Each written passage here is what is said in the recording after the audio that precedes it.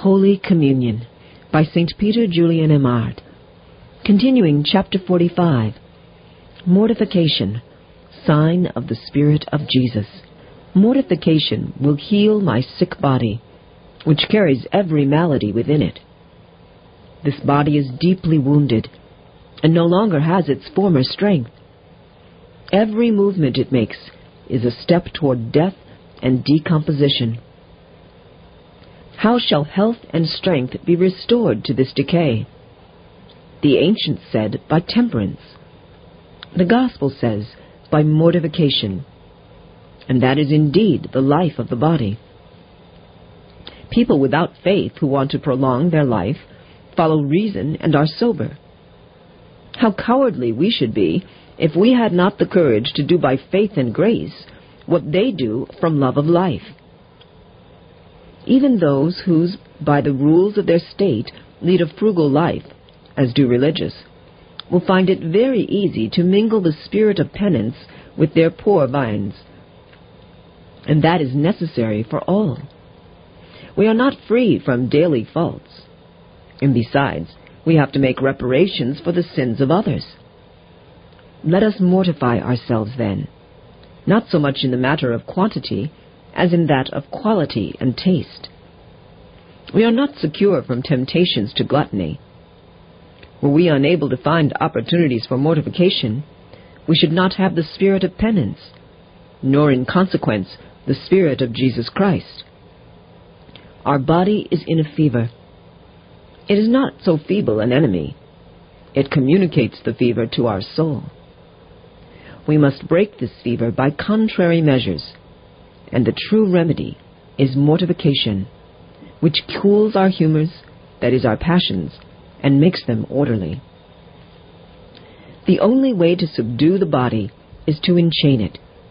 It grumbles against letting itself be fettered, but one can do it. Alas, the soul is in the power of the body, which entices it by the sensual appetites. The soul's difficulty comes most of all from things outside with which it has contact only through the body. These distractions, which make peace and reflection impossible, come only from what one has seen. And imagination, a bodily faculty, is but a miserable and lying painter. The more absorbed one is in some holy action, the more abominable are the things pictured by this traitor who has gone over to Satan. One is less tempted in one's own habitation than when one is in God's presence. But then the mind is not so recollected, and is not tormenting the senses by its attempt to govern them. Thus there are some who complain, and not without reason, that they have but to begin to pray, and they are assailed by temptation. Evidently our evil nature makes more desperate assaults at such times, in order to retain its empire over us. For this reason, we must keep watch over our external senses. The evil thought or imagination which does not depend on an impure object seen in the past will not last long. But if the eye has taken pleasure in looking upon such an object, the imagination will reproduce it again and again, until our memory of it has passed away.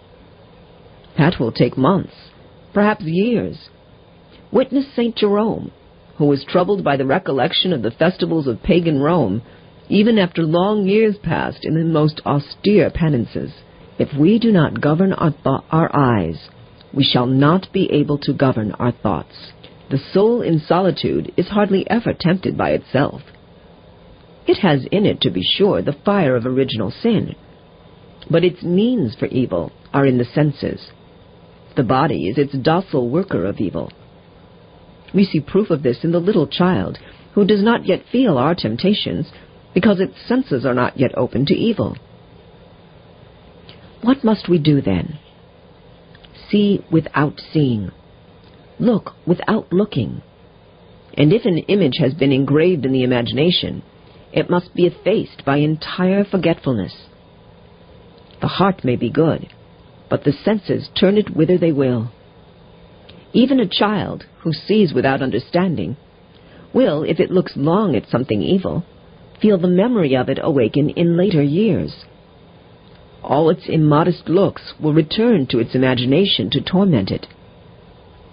Let us, therefore, shut our eyes and our ears, as it were, with thorns, which, by sharply wounding our flesh, will prevent our feeling the impure fires of passion.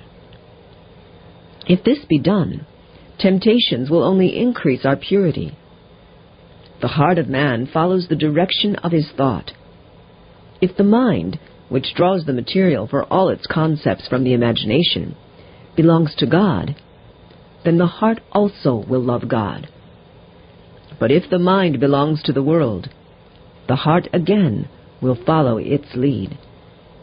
This mortification, the object of which is to avoid sin, is of value. Justice and salvation demand it of us. But if we expect to rest securely in it, we invite defeat. We have promised to do more, that is, to attain to the mortification practiced by Jesus Christ. We must mortify ourselves to please Him, even though justice should not require it of us. We must mortify ourselves because He Himself did so to please His Father. That is the true mortification, which must inspire our entire life and become the law thereof. Examine any of our Lord's virtues. They all bear the imprint of penance. And if you will not go that far, you miss the very heart of virtue, in which is all its strength. Try to be humble, recollected, or pious without mortification, and you will be wasting your time. God lets every virtue cost us something. Perhaps you do not feel this sacrifice today to any extent. The good God wants to draw you by sweetness, as we do children. But wait till tomorrow. It is the very nature of grace to crucify. You do not suffer? Then you do not receive your graces from Calvary, their one true source. Love of God is nothing but sacrifice. And oh, how far it goes. It is something to mortify one's senses, but to mortify the inner self, that is the consummation of penitential spirit of Jesus in the soul. If our crown were to be composed solely of our external sacrifices, it would be very poor.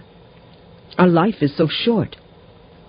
But the soul labors much more actively than the body, and the good God, who wants to make us gain immense sums of merit, so that He may give to us an immensity of glory, gives us the means to sacrifice ourselves in every thought and affection.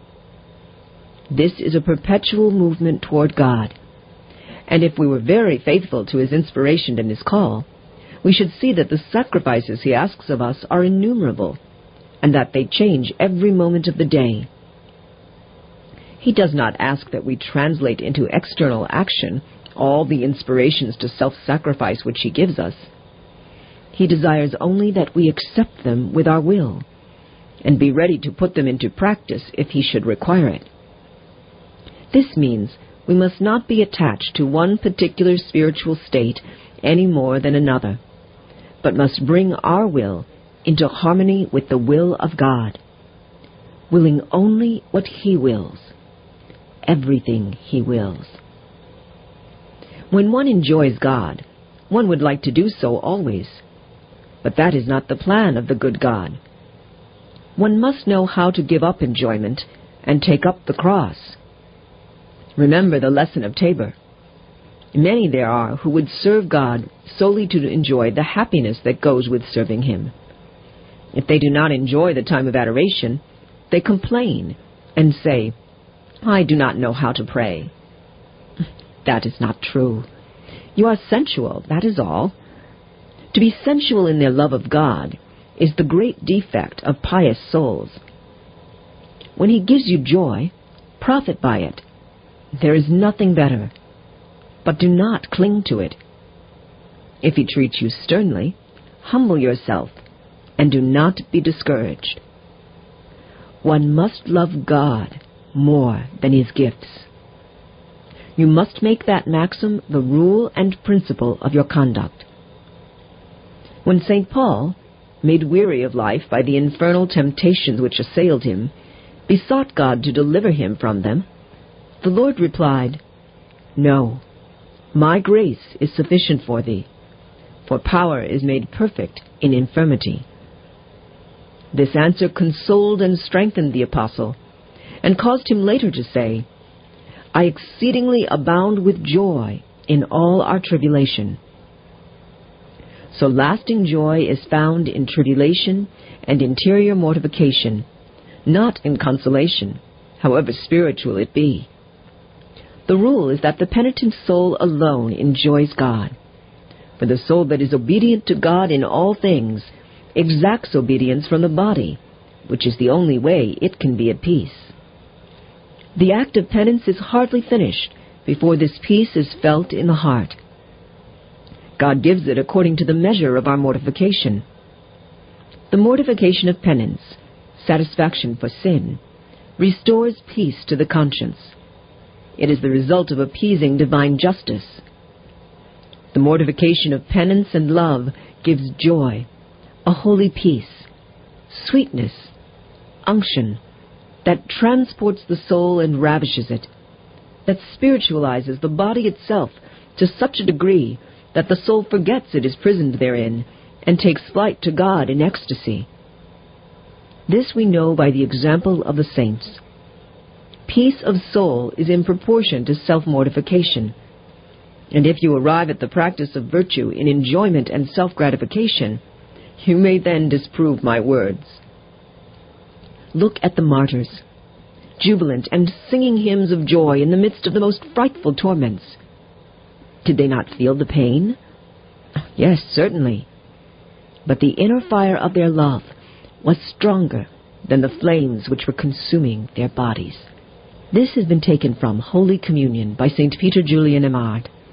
This and other books by St. Peter Julian Eymard, the Apostle of the Eucharist, are available through MMR Publishing. Call toll-free 877-395-2320.